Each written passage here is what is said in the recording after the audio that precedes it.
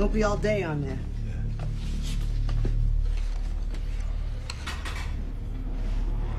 You got the wrong guy. Yeah, I don't think so. Unless I'm not talking to Frank Castle. You know, let's not waste time. You're Frank Castle, right? Frank Castle, the dead man? Makes two of us now. You're more right than you know. You are not the only ghost in this town, Frank. Hey, did you ever get that disc? That I left for you at your house? Yeah. Yeah, I got it. Did you watch it? Micro. What is that? Is that some sort of name? Sure, that'll do for now. You got something you want to discuss with me? Would you come on down here, huh? Buy a cup of coffee and talk about it. You know, I don't think that would end so well. You need to understand first. You need to really know why you can't kill me. Then we can meet.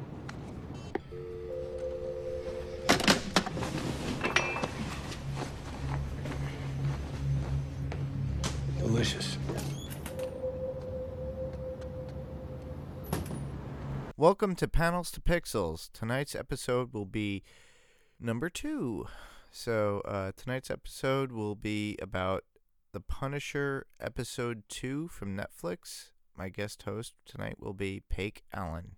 Hey! Hello, Paik. How are you? I am doing well. Awesome. So, I'm just going to ask you to give a brief description of the episode, and we'll go from there. All right. Well, like you said, this is episode 2, Two Dead Men. And I guess the overall overlying theme of this episode and kind of the main story, what happens, this is where Frank kind of meets Micro. They have their first encounters and kind of play a little cat and mouse game with each other throughout the episode to figure out who each other are. And then on the other side of the episode, we have Madani not really going after, but trying to get into contact with Billy Russo and then figure out what is going on from her side at the same time. And those are kind of the two main stories. So, yeah, sums it pretty good, I guess. Yeah, it was a really good episode. Oh, yeah. I'm glad you made me rewatch this one. I forgot how good this one is. I think it's very important. I think a lot of people should rewatch it. All right, so basically, we're going to have a top 5, everyone. We did this before last week, or last episode, with Evelina Orsino. We're going to do the same with Paik. So our top 5 comes in. So, Paik, what's your number 5? All right, my number 5 is pretty simple, but I picked the return of Karen Page and Ellison, the editor. I thought it was just kind of cool. I love it. It shows that how these shows are connected to the rest of the Marvel Netflix universe. We know Karen Page would come back because she has sort of a relationship with Frank Castle, but just even to see Ellison, the same editor from Daredevil that worked with Karen, coming back and reprising his role as that editor that she talks to there at the paper, just to kind of get that universe built a little bit more. I like that. Yeah, I was happy to see Karen Page come out again. That's a character that's definitely prevalent in the Daredevil series as well as with Punisher. But for the fact that, he was introduced in Daredevil, so to me that was awesome. I can never get enough of that actress, too. She's beautiful. Oh, yeah. Yeah, I remember her from True Blood when she first started, and that was awesome. I thought of her, the quirky, tall, skinny redhead with the pretty face, and oh my God, we all love her. But, yeah, I agree. That's definitely awesome. My number 5 was Frank reflecting on his family. Right. His interactions with his kids on the Liberty Ferry going to Statue of Liberty. I only did that maybe once in my life, and it was awesome. And the fact that, it's amazing. It's like, to see those sights and everything else. Liberty Island is awesome to see. Yeah, I've done it. I've done it once as well. You say you live in New York, though, don't you? Yeah, I lived done there it for the once. first 27 years of my life, and I maybe did that twice in my lifetime. And going up to the statue itself and everything is awesome. Yeah. But from everybody that I know that lives in New York, that's kind of tends to be how it is. I've noticed is the people that live there don't do any of the touristy things ever for the most part. I always try to make it an effort to actually do that. The only thing I didn't do was the World Trade Center, unfortunately, back in the day. I did the Empire State Building, and you do the MoMA and Museum of Natural History and all those good things. It's great stuff. But so sad that World Trade. But regardless, the episode shows him on the boat with his kids and how his interactions and his love of his children. And then on top of that, how he disciplines his son because the son makes a quirky comment. And that quirky comment about the war and what Dad does, it kind of symbolizes what's going on around today. But honestly, it's like, to me, it showed an insight of who he was and where he came from and what he was doing when he was in the Army. Or was it Special Ops? I forget. I don't know if it was Marine, Special Ops, or Army. I can't recall, but whatever team he was on when the stuff that causes the issues in this series. Exactly. That time, that was like a secret, not even on the books kind of thing. But yeah, it's like it's all the remembrances of his family and everything that happened. So it's like he's reflecting on the good times, some of the bad times, and there was one dream sequence that came into fruition that shows exactly what he was going through after the events of Daredevil, after his attacks on everybody that had destroyed his life and his family, and he wakes up, or it's in a dream sequence where his wife comes into the room, kisses him, but he sees himself come from behind and shoot her in the head. Now that's very extreme, but also very prevalent because he feels like he's killed his family based upon what he's done in life. Yeah. So to me, that was a very important scene to show because it's showing a man agonizing over everything. Mostly it's PTSD, but plus everything that he's done after, or what had happened to his family and how he feels like, did I create this? So that, it's his way of like moving away. So, that was my number 5 because it actually shows the real human in him. That we all feel he's not just somebody out there shooting and killing for no reason. He's out there for the right reasons, just like he did for, his friend who he worked with in construction that was wrapped up in that whole thing in the first episode. So he's trying to do the right thing, but the only right thing he knows how to do is violence. And to make things right in his mind is to stop these guys because they were doing the wrong thing and getting a good kid involved. So he's trying to prevent anybody else from making any bad mistakes. So that was my number 5. I like that. All right. My number 4 is what I wrote down was Revenge on the Dirty Wolf. But no, this was as Carson Wolf and his story throughout the episode, where at the beginning and after episode 1, you kind of get these thoughts that, okay, maybe he's a little dirty, maybe there's something going on in the background. It starts with, in episode 1 where he's blocking Madani from going after and pursuing her investigation on what happened in Afghanistan and all of that stuff. And so you wonder, well, why is he so adamant about this? I guess maybe he's involved. It could be possible. And then you find out that, okay, now he had the micro stuff covered up, so maybe he really is involved for sure. And then it really nails it, and you find out for sure when Frank is interrogating in the matter, kind of towards the end of the episode, where he spills the beans completely once he thinks he has the upper hand on Frank, giving his, classic villain dialogue that, ooh, now that I have you trapped, I'm going to go ahead and tell you everything about all of my plans. But it wasn't cheesy. It was good the way they did it. But that's when Frank really finds out, and whenever he tells him, like, yep, like, we ordered your family to be killed, but also it was because of you, but we figured, you know, if we kill enough people that you dying, you know, covered in all these other bodies and all these other casualties, that nobody's really going to look into why we killed you, because it was just a tragedy, it was a massacre, and nothing could have been done about it. And you can see how pissed off Frank is while he's telling him all of this, which he was ready to kill him.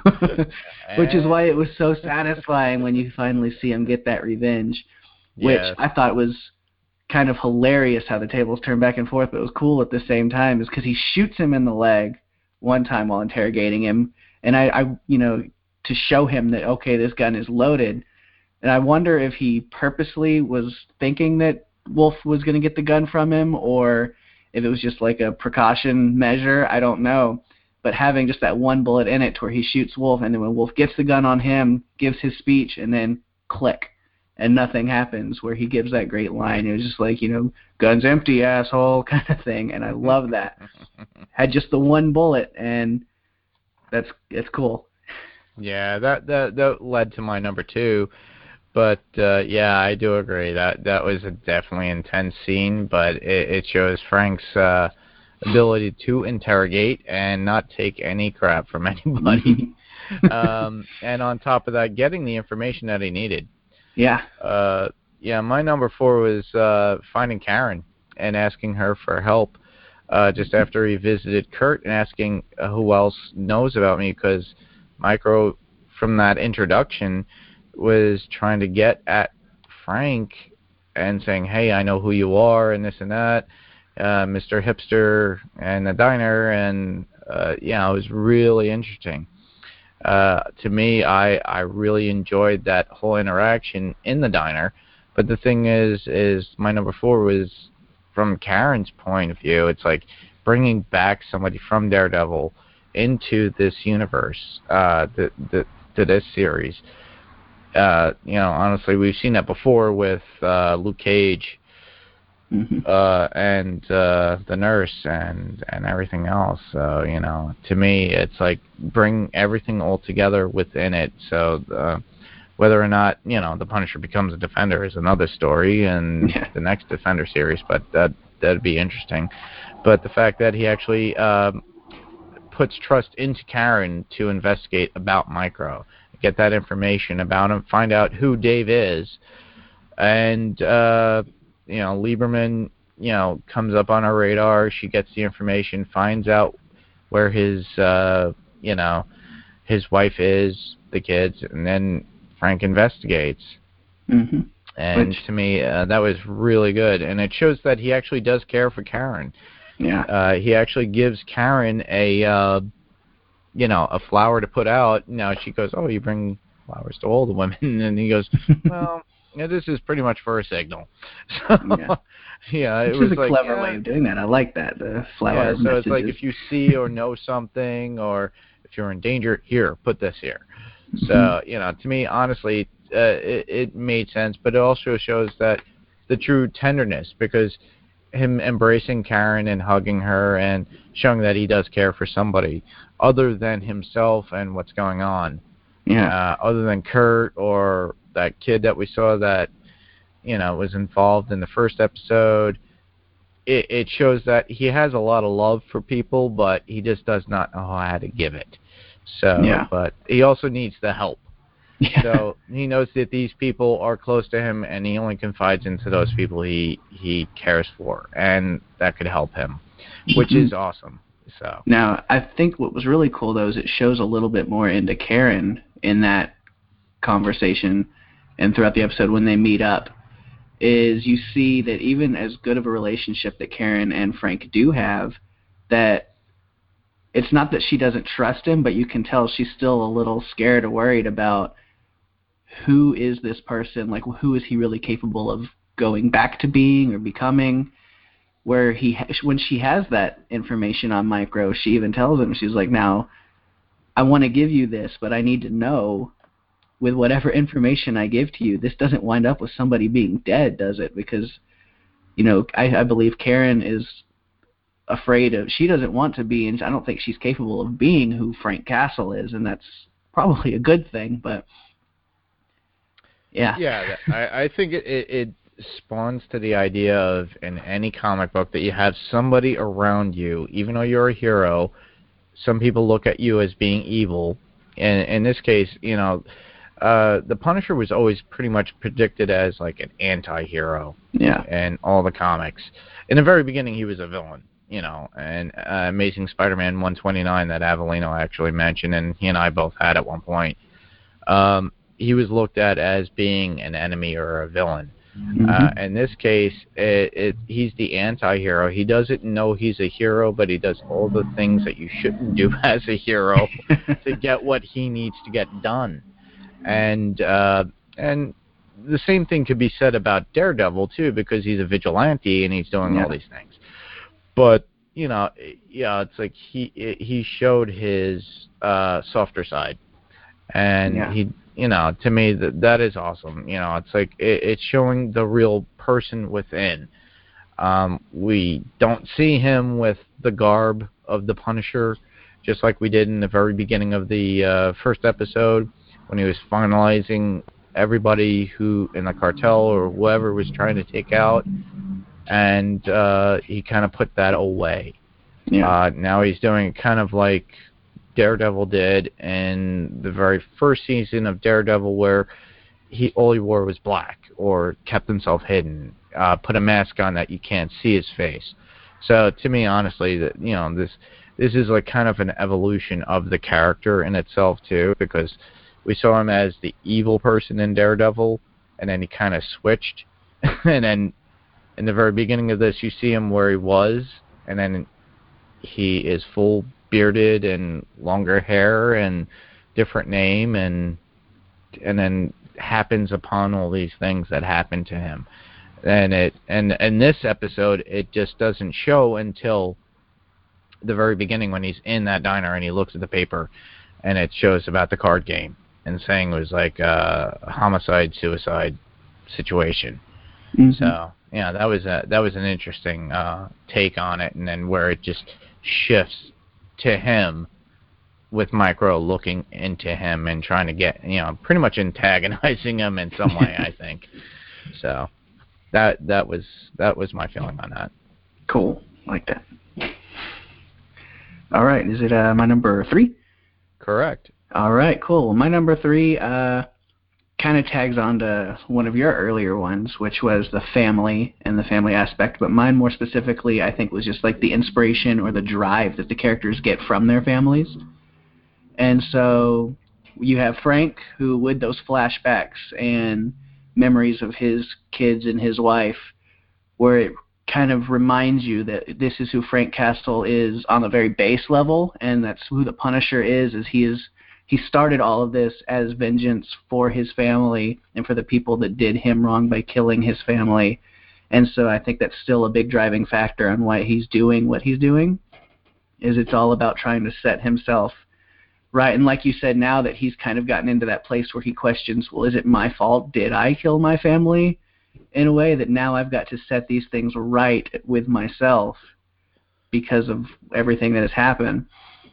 But then on the other side, you have Lieberman, who everything he's doing right now is really because of his family and for his family. He's been pretending to be dead for a year, hiding out in this place, because he knows that if he showed his face, if he came to light, that his family would be in peril, would be in danger. And so he's having to make that sacrifice to where he just has to let his family believe that he's dead in order to keep them safe. And then, yeah, like... He's doing that for them, but now I guess he's reached that point where he's like, something has to be done, to where he's gone to, you know, try to get the aid of Frank Castle, which is a crazy idea. So you know that he's kind of desperate at this point, but this is what he's got to do in order to protect his family and, you know, not have to keep himself hidden and keep worrying about them all of the time. Yeah, definitely. Definitely, this episode had a lot in it. Mm-hmm. I have to agree with that. My number 3 was about Frank figuring out who Micro is with Karen's aid. You know, she used her reporting and investigative routines to find out, and found it through an article about somebody who was Micro and got all the information, and then was able to find David's wife and kids and giving that information to Frank, and then Frank's just showing up and implying like he got hit by her car while she was backing out. And then on top of that, it's like him getting more information out of Dave's wife, and then finding out what he did, what happened, and then Michael going crazy, and then being the investigative person that he is with all the cameras and everything in the house, coming out to the house looking with a gun to shoot Frank because he thinks he's going to kill his wife, which he doesn't do. But the thing is that he's trying to be more helpful, trying to be very human about certain things and understanding from the wife's perspective. This guy, they said that to his wife that he's dead, but he's not dead, but he's hiding.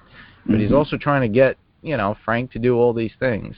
So Frank's like trying to be, it's like, wow, he's separating himself from his family because he doesn't want his family hurt, but also, and Frank doesn't have a family because of everything that he's done, and it came up, and now he's just like, all right, I'm just gonna lend a hand because I feel sorry for the woman, and this guy can't even come through and even come see his wife or do anything and say, hey, I'm alive, and put their lives in danger. So now he starts to see a certain side of Micro, but whether or not he wants to help him or do anything is another story. Yeah, still on the fence, I think, at that point. Yeah, he winds up fixing the garage door for her because he had a breakdown in the driveway trying to put the car back into the garage. And it's like, oh my God, those are one of the things he was supposed to fix, and he never did. That poor woman. That had to have been just like the worst day. Yeah, exactly. It's like trying to come home, and I'm already had a fight with my kids. Now I'm running over random people, and my garage isn't working. Exactly. It's like, we don't ever want that. So what was your number 2? My number 2 is something a little different from everything else we've talked about, but I really liked the other storyline of Dina Madani, Agent Madani, and her interactions with Billy Russo, especially the way that she kind of snuck into talking to Russo, because I think what I mentioned earlier is Wolf had shut down all of her investigation into what had happened in Afghanistan, and she knew that Russo was involved in some way, whether or not he was specifically involved with what happened with her boyfriend, but at least he was part of this team that Frank was with, and then he was over there at similar times, and so she had to talk to him, but couldn't get through to Wolf, so she kind of took this backdoor way of doing it, which was finding out that Russo had this security company, Anvil, and hiring them with Wolf's permission, without, I guess, him really realizing what she was doing, as the team to train her and her people, so that way she could get into that, do their training, and then she would have an excuse to meet up with Russo and talk with him. And I thought that was cool. Yeah, it was really cool in the sense that, she realized, it's like, he realized, like, wow, this is not a date. And kept asking him, it's like, oh, well, so who are you? And then she winds up fessing up and talking a little bit about it, but also inquiring about Frank, because Frank was part of his crew and there, and she learns that at some point. But, making it sound like he was his friend or something. So, to me that was really interesting in the sense that she got, it's like deep cuts into what was going on over there and who he was, and who she was trying to get more information about Frank. And I think this kid really, Russo knew. He's like, oh no. It's like, oh, she just wants me for information. I'm not going to get a date. I'm not getting a kiss. But, it's like, it was one of those weird things. So, I enjoyed that scene, too. It's like, it's the one in the bar, and they're just sitting around casually, and next thing you know, everything comes out. It's like, oh, crap. It's like, here we see it. It was good to see kind of the cleverness that Madani has, that when she puts her mind to something, like, she's going to get there, and I like that. I like that a lot. Yeah. And it's funny, too, because if you look at her and the way she is, she's very driven. Mm-hmm. And you could tell that from the way she holds herself, the way she talks, and then, and then she put that little sly talk, And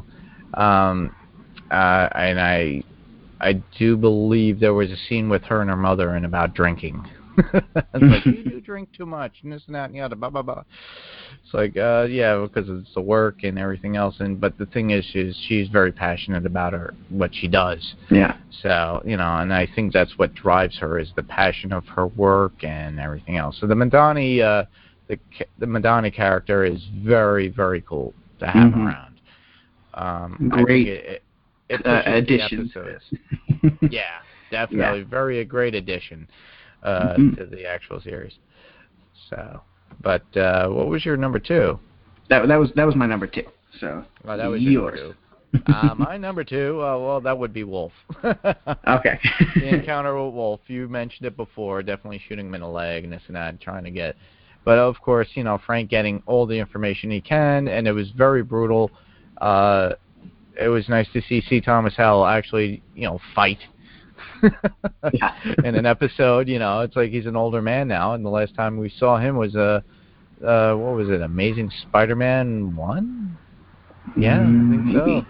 Yeah, he played father in that one. To me, that was awesome. It's like, oh wow, he's coming back. He shows a little bit of age, but honestly, he's a great actor. I enjoyed him back in the day as a kid. So, it's nice to see him. And on top of that, he plays a really nasty character, and obviously it was all the information that Frank needed, like you said earlier. Yeah.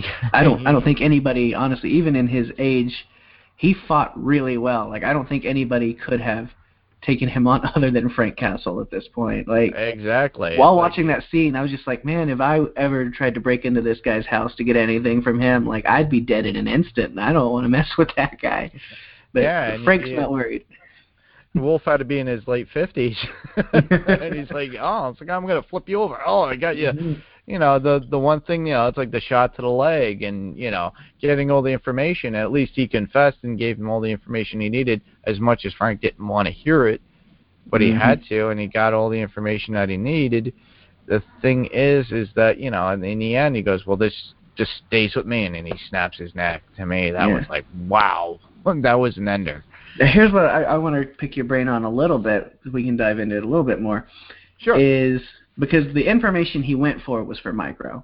I don't think he knew that Wolf was involved with his family's death until that point. Do you? No, I don't think so at all. It's like I think that Frank just learned it just like you do at that point, and it's amazing. It's like he just learned that, and he was like, and he just left. He was like, all right, I'm just gonna end this guy after I get all the information I need out of him. Boom. So done. Do you think that if he wouldn't have found that information out and only went there for info on Micro, would he still have killed Wolf at the end of it? With the way Wolf was actually fighting back, probably not. I don't know. Definitely once he found out who he was, once he was unmasked, I think there was really no turning back at that point. But yeah. But if everything would have gone, I guess, to Frank's original plan, where if he probably would have stayed masked, interrogated the guy, got what he needed, and got out, he may not have killed him. I think you're probably correct for the fact, but I put it in this perspective. Now that he had confessed all the information, he knew who Frank was, and Frank got all the truth out of him, saying, your family was expendable, and that's what we needed to do for what we needed to have to do. So that put, like, okay, you're another marker that I had to put on my list. And Frank had a list at one point, if you remember, way back in Daredevil, where he was going down the list of everybody that was involved. And he was higher up, and he had no clue. So at this point, it was like, nope, done. You're gone. And so it was kind of justifiable in a sense where it's like he got, I wouldn't say the ultimate revenge for his family, but at least that is another one off the list that he didn't even know about. So he's probably in his mind wondering who else is out there who else has this information, and who else do I have to kill? Yeah. Just to get this off his conscience and his heart, pretty much. It's like, he wants justice for his family. Which is pretty much almost similar to back in the day if you were a heavy metal enthusiast like I am, Megadeth doing the song Holy Wars, and it pretty much lays out exactly. It's like Frank Castle's idea, and that whole story arc in that song is about, him taking out those cartels and for what they did to his family and everything else, and then enslaving him to do what they needed him for. Mm-hmm. So, and in this case, he was trying to get back, and it's like, no, I'm gonna do this.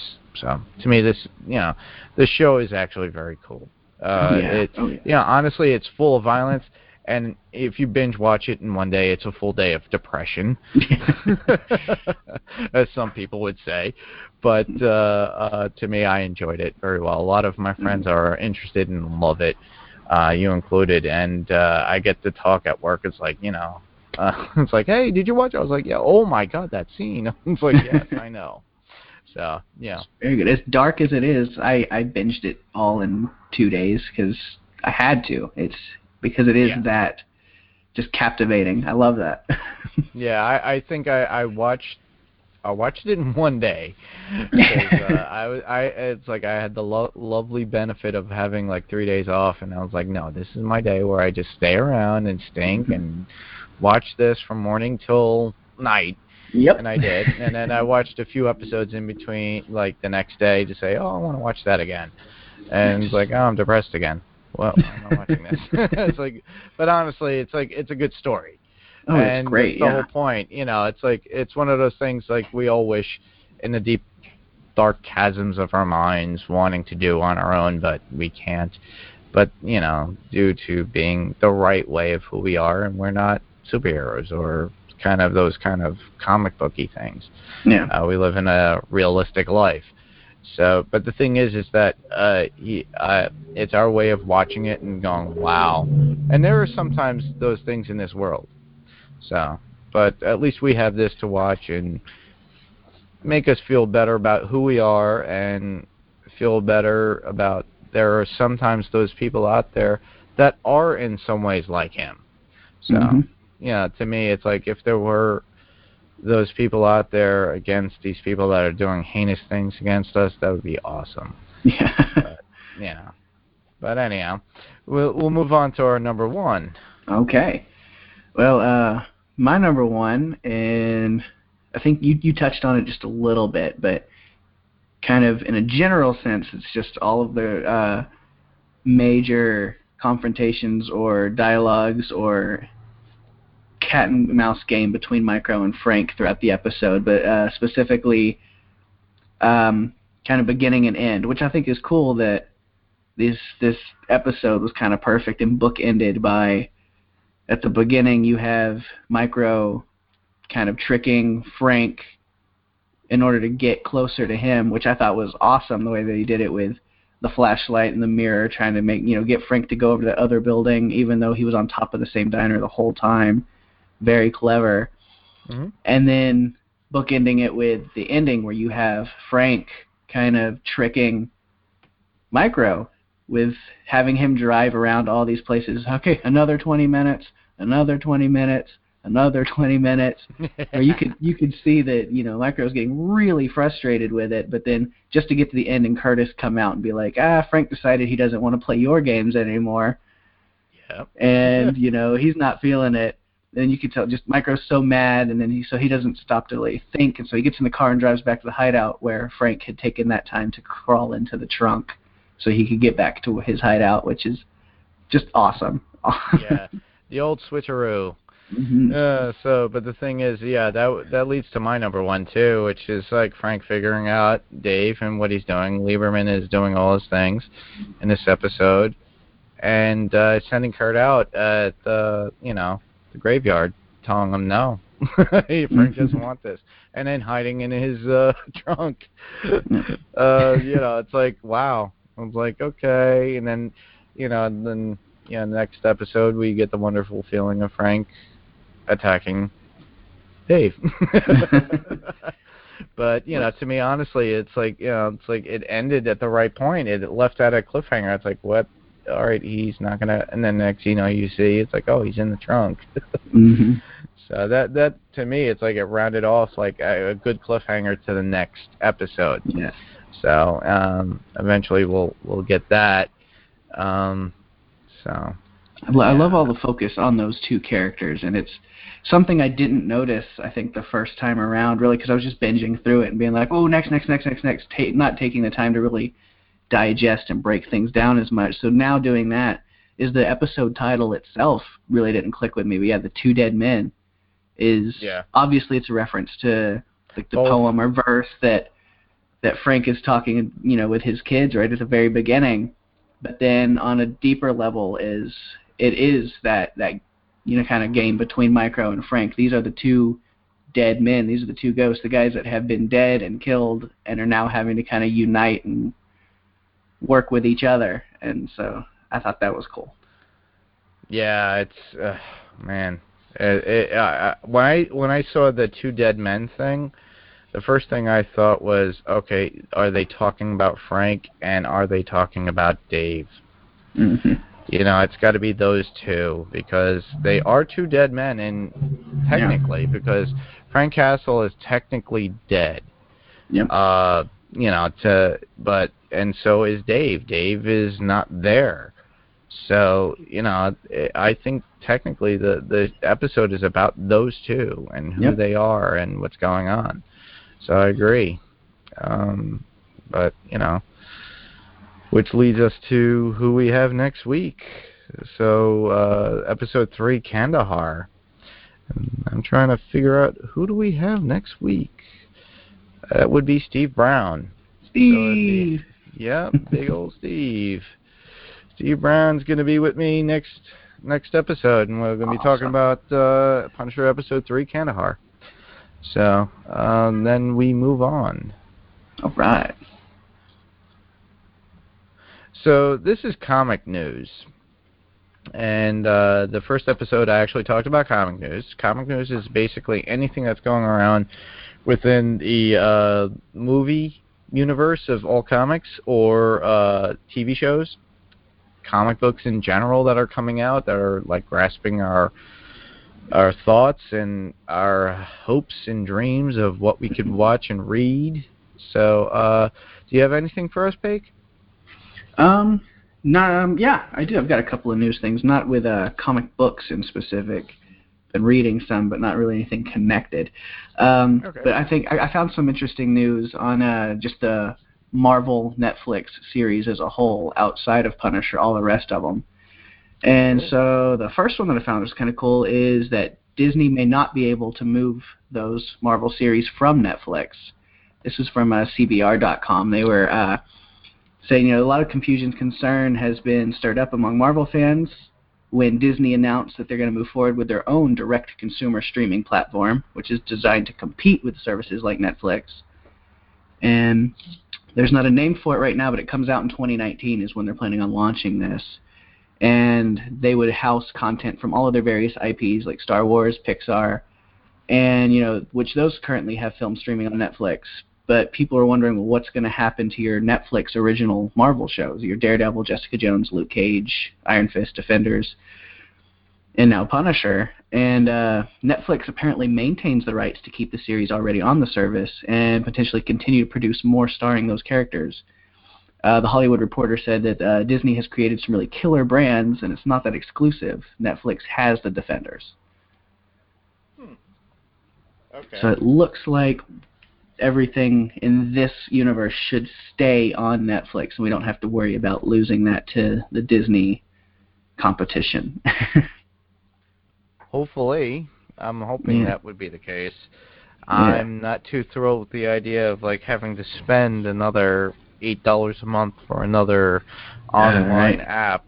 I think the place is kind of inundated with all this. Yeah. How do you feel about that? I mean, it's cool that they're doing it but it's going to take a lot for me to actually want to buy into it. And I don't know, does Disney have what it takes to keep me interested in buying? Because the thing with Netflix or Hulu, which I have both of those, is the variety. You get all kinds of different stories from different, companies and different creators and different things. And then you have, if everything on this one service falls under a Disney umbrella, then it all has to be relatively family friendly. And so I don't know, I mean, they own things like Star Wars and Marvel, and which are two of my favorite things, and so there's a possibility that they can bring me in, but we'll have to see. Yeah, I kind of feel the same way. I don't know. It's like I love Star Wars, I love Marvel, I love Pixar, all that good stuff that everybody's doing. The thing is to spend that extra money per month. I don't know. It's like they would have to do a ratings thing for specific shows if that were the case. Yeah. Because between Jessica Jones, Luke Cage, even the Defenders, because all the cursing and everything that's going on in these episodes and these shows, it's ridiculous. It's amazing. It's like, wow. It's like, this is stuff that we wanted as kids, but we weren't allowed to watch. Sometimes you forget you're watching a Marvel property, and it's exactly. Cool. It's like when they talk about rape or just killing in Jessica Jones, you're like, and on top of that was more of a mental thing, which eventually I want to get into with Jessica Jones, but that's at a later time. Probably just before the actual Jessica Jones season 2 comes out. Which saying that ties into another thing that I picked up, if you don't mind. Go ahead. Something I noticed was just kind of the Marvel lineup. If somebody hasn't seen it or is interested in it without doing a digging yourself, that I can kind of tell you as far as what they have on the pipeline is Jessica Jones season 2 is confirmed for early 2018, and hopefully not too spoiler or anything for anybody who's watched that, but it has been confirmed David Tennant will be returning in some form for season 2. Luke Cage season 2 has been confirmed for spring or summer of 2018, and they've announced the actors and character names of kind of the villains for season 2, which is interesting. We have Mustafa Shakir. Okay, you don't want me to do that? No, we don't want any spoilers. Okay. I don't want any spoilers at this point because okay, cool. Those could change, honestly. Some people are really, okay with I like a little hint, and then some people don't want any at all. So that's cool. I let those people, figure that out on their own and go on with that. Cool. So I can at least give the confirmations on what's coming. Oh, definitely. Yeah. So Daredevil season 3 is confirmed for fall 2018. Okay. So it looks like 2018 next year will be Jessica Jones, Luke Cage, and Daredevil 223. Wow. And then Iron Fist season 2 has been confirmed, but it's 2019, but they don't have a specific time frame yet. And then as far as Punisher 2 or Defenders 2, neither of those have been given any kind of second season renewal, but it's possible, I guess. Oh, I could ask John Bernthal this weekend at Walker Stalker Convention, so. All right, that would be cool. I don't know how much he could say, but I don't know. I could poke his brain a little bit. Catch him backstage and be like, just between you and me. No. When I do my photo op, I'll ask him. And yeah, there you go. Hey, you want to come on a podcast? Yes, good job. Yeah, do number 13. So, but yeah, it's like we're all looking forward to it. It's like no matter what, I'm a Marvel fan. It's like as a kid, I grew up on Marvel. I always, my favorite, superhero was always Spider-Man, but then after that would be the Hulk, Fantastic Four, X-Men, and everything else. Nice. So, but I'm just glad that hopefully eventually WB moves everything over to Marvel. But we won't know that. Looks like it's still, I thought it was dead, but recently it's come out that I guess there are still kind of talks going on, so yeah. Well, they noticed what's going on with Sony and with Spider-Man, that Marvel's actually done something, and Kevin Feige is a guru of getting these superhero shows out the way it should be. Yeah. And it all started really with Iron Man, and to think they took a character like Iron Man and moved on and did this, whereas DC is still struggling. And I've yet to see Justice League. I really want to see it, as well as Thor Ragnarok, but my feeling is that DC has a great TV lineup with Flash, Legends of Tomorrow, Arrow, and Supergirl. Whereas Agents of S.H.I.E.L.D. and Inhumans have been suffering. Yes, I agree. And honestly, I was hoping for the more with Agents of S.H.I.E.L.D. When they showed the Absorbing Man, I was so excited. I was like a kid in the candy store when I was like, oh my God, he's real. And then they kind of moved on to the Inhumans standpoint, and I'm like, oh. It's like there's only so much. But, Marvel has definitely carved a notch in movie cinematic. Oh, absolutely. History when it comes to actual comic book movies. TV-wise, not so much. But DC has made that, and I think they've done that since Smallville. When they hit Smallville, and even with Lois and Clark, and there was a couple other earlier shows, even Superboy back in the day, they did well. But when it comes to movies, the last really good movie, and my honest opinion with DC, was always Batman, but that was the Tim Burton Batman. And then everything else I liked. I can't say I hated. A lot of people I know out there go convictively, I hate this. Oh, yeah. To me, I'm just like a kid in a candy store. It's like, oh, you're giving me Suicide Squad. Oh, it's like, it's on TV. It's like on the big screen. It's a movie. I'm going to take it. Yeah, I don't care if it's Batman or Robin. I'll watch it. Oh, Schwarzenegger as Mr. Freeze. Cool. Awesome. I always try to go in with a very open mind, and so that's people ask me about Justice League. I'm like, well, it was really good for a DC movie. Take it what it is. Yeah, if you try to compare the two, you're going to be disappointed. But, if you just go in and just enjoy it for what it is, it's not horrible. It's not a painful experience. Well, my friend Diana will, her thoughts is like, I'm done with that. DC is terrible. Wonder Woman was perfect, though, in my idea. I liked it a lot. It was really good. I really liked it. It gave every girl everything that they wanted in a female superhero, honestly. And every guy was just like, wow, she's hot. So, and on top of that, she did a great job, honestly, as Wonder Woman. I can't really, and it's like, seeing the Princess Bride in there kicking ass as an Amazonian. Come on, man. Yeah, it's like, wow, damn, you're hotter.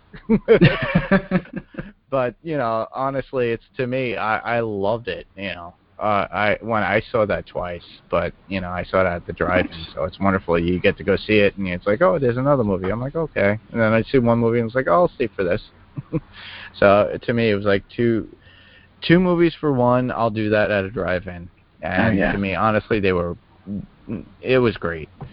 But, the ending, obviously, it was the only thing it's like, with DC with their evil characters, Yeah, to me, I was not too happy with who played the antagonist in that one and how it was portrayed. But that's one of DC's kind of shortcomings, I think.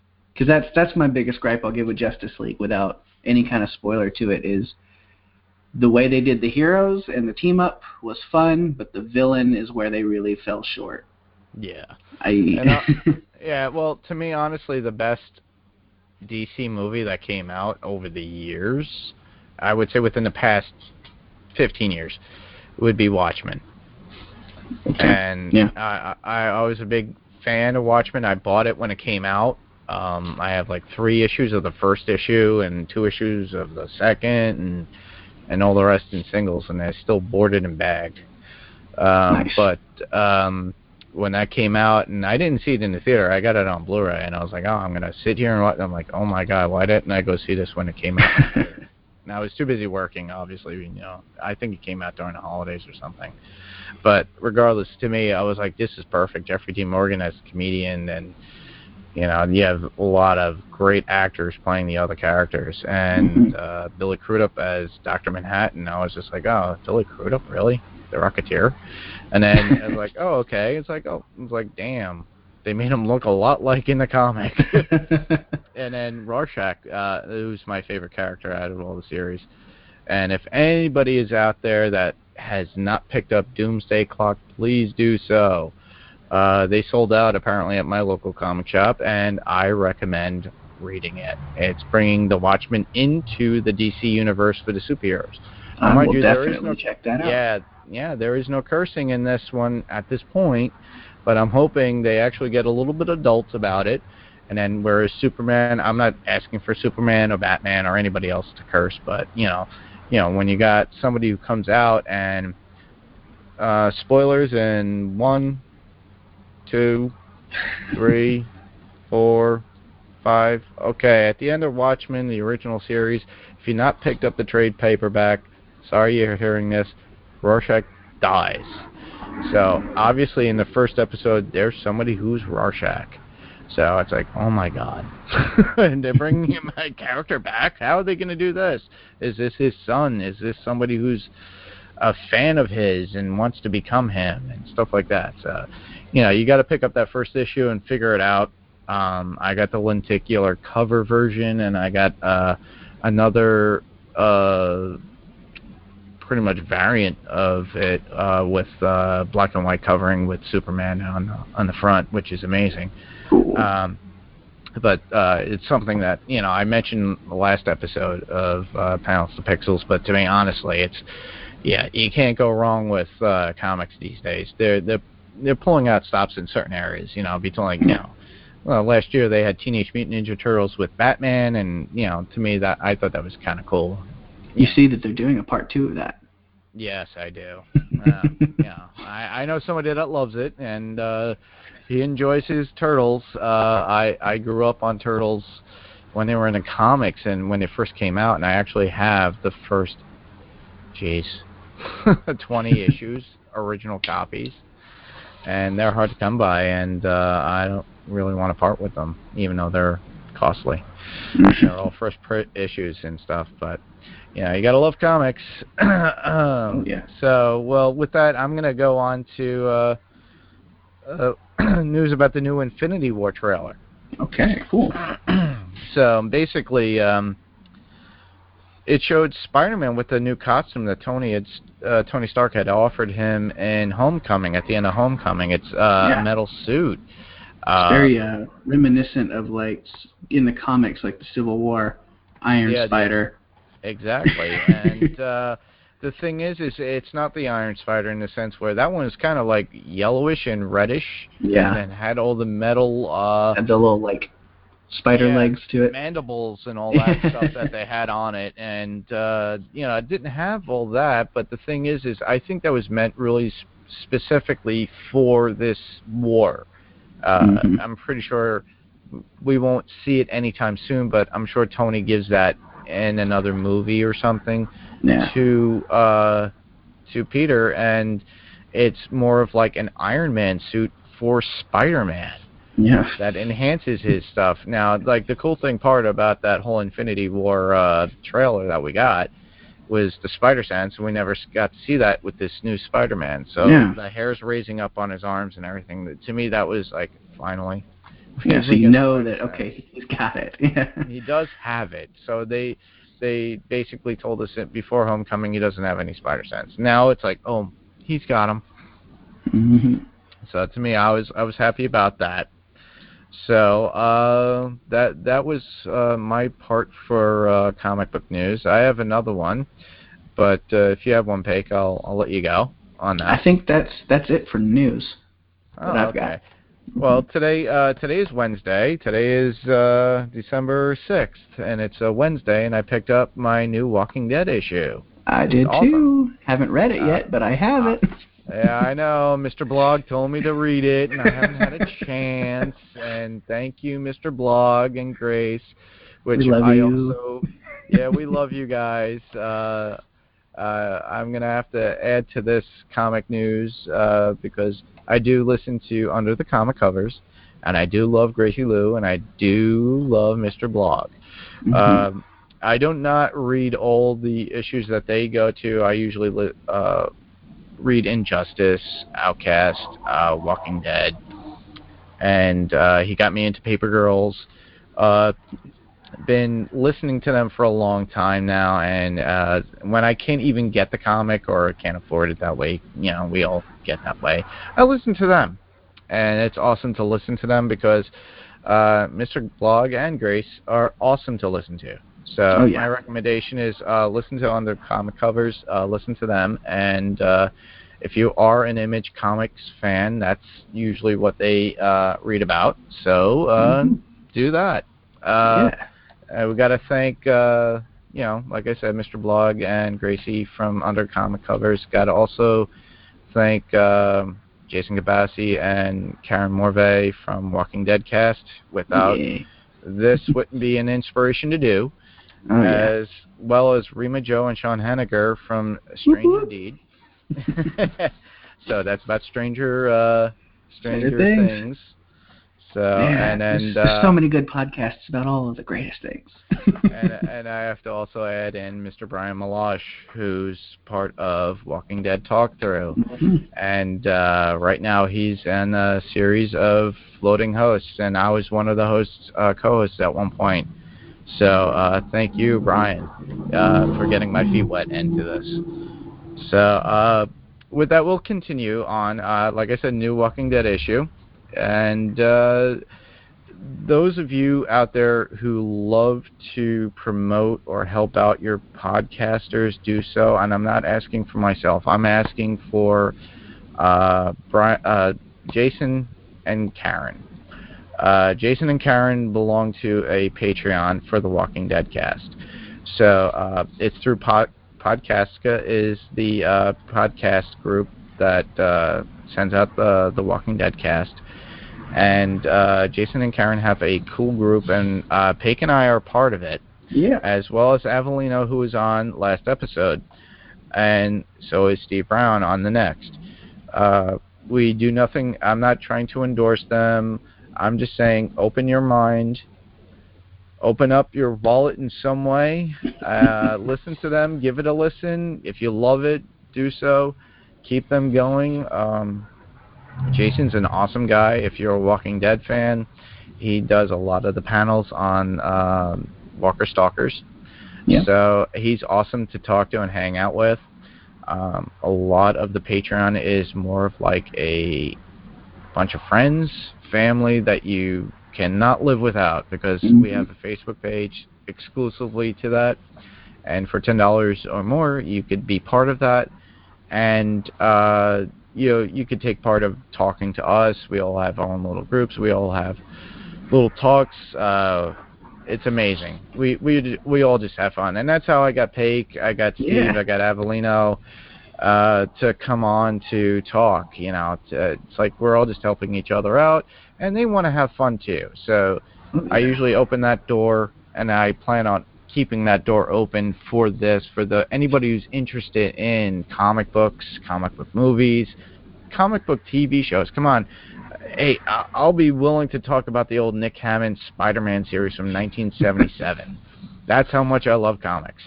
I loved that when I was a kid. I grew up on the Hulk. I grew up on Linda Carter's Wonder Woman. How many of you watch those and say, I want to talk about that? That's what I wanted to do. That's what I'm doing now. So, Paik, do you have anything that you like to talk about in comics that you're not so ashamed of? Because honestly, I just talked about Nick Hammond and. So. I don't know. Well, this may be. Let's see. With my comic books, I'm actually newer to comic books, so I think what really got into it was like a lot of the help of. Like The Walking Dead was a big starting point. I've read the Walking Dead comics. They were the only comic book that I read for years. I started in like the 3rd season of the show. And so like after like 3 seasons, I was like, okay, I really like this, but I keep hearing about all of this like comic book like references. I need to see what that's about. And I just went and bought like every volume that existed up until that, which I think was right about issue 100, which is a pretty pivotal issue. And so, of course, I got to that, was like the last one, and then I was like, well, now I have to keep reading every week. Did you get into Hellboy? I haven't yet, no. I need to. And Did you watch the old movies? I have, yes. All right. My recommendation, I actually got into Hellboy when it came out, and I think I got the first 5 issues. I don't know if I still have them. That's the question, because after moving 17 years ago, where I'm at now, a lot of things got lost and got thrown away and things like that. And I think I lost like 2 long boxes, and those were involved. But I used to get all that stuff, and that was they started Hellboy at I think it wasn't Dark Horse, but it was called something else. And it was part of Marvel. And they had that. They had Web of Spider-Man. Everything was coming around that time. And that was one of offshoot kind of comics at the time. To me, I wasn't really into it at the time, but I kept on to them. I held on to them. Obviously, I can't find them anymore.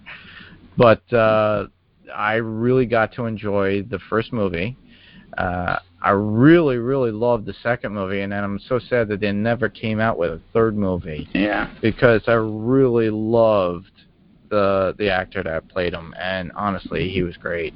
And now they got the guy who plays in Strange Things, who plays Hopper, to play Hellboy, and you can't go wrong with that. That's exciting. Yeah, he actually worked out for it too, which is like I forget the name of the actor, but he actually David Harbour. Go on, David Harbour. Yeah, don't get Rima started.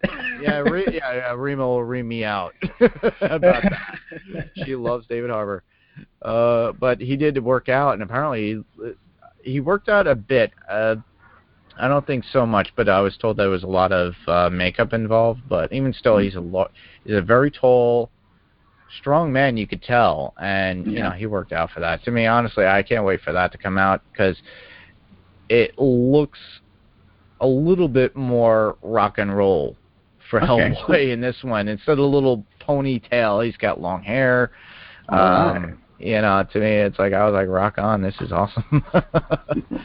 To add to what I was saying earlier, I read more than Walking Dead now, just so people don't have to, but really, right now, what I stick to is a lot of DC comic books.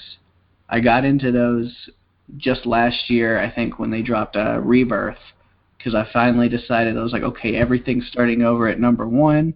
This is the time to jump on. And you didn't do the New 52? I didn't. That was before my interest had peaked enough. Oh, okay. And so with Rebirth restarting everything last year, I was like, this is the time to... So I got the Rebirth comic. I was like, this is where I'm going to see if this is kind of going to be my thing, and definitely was. And so I've got quite a few little series that I'm keeping up with now, and I'm enjoying it a lot. As far as the DC side of things go, I prefer Marvel when it comes to the movies and a lot of live action, but the comic books, DC has been killing it. Oh, definitely. There was a new Batman last year at one point where it was a specific set. I have it, and it was amazing. Yeah, right now the big DC event going on is they got their metal event going on. It's kind of wrapping up, but I think they still got a couple of months left to go, and they've been tying everything into it. And it's like the first time that I had read some of these just because I had to get every issue that was part of this crossover event, because it's been so good. Yeah, it's a good time in comics at this point, too. I'm hoping that Marvel comes back with the Fantastic Four, because they had to shelve that for a while due to Warner Brothers. Okay. And it had to do with the last movie that came out, which was, I don't know, Josh Trank. I liked Josh Trank's first movie. And then when I heard that he was doing it, I was like, and then Kevin Smith started giving up, like, oh, he's great, and this and that, and then the movie came out and then bottomed out. Yeah. I can understand where he was coming from with the movie, but the thing is that it was entertaining, but the thing was, it wasn't my Fantastic Four. Now, not to say that with Spider-Man Homecoming, I'm not trying to say anything within race, but MJ, I thought that was a great call. How they made Mary Jane.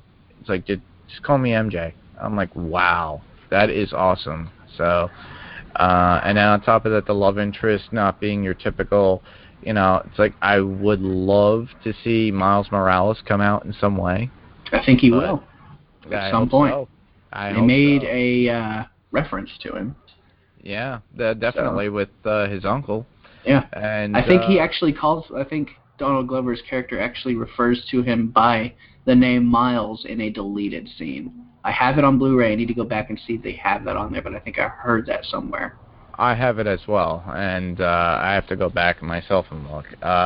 I really want to see more diversity, and Marvel over the past 30 years have become more diversified.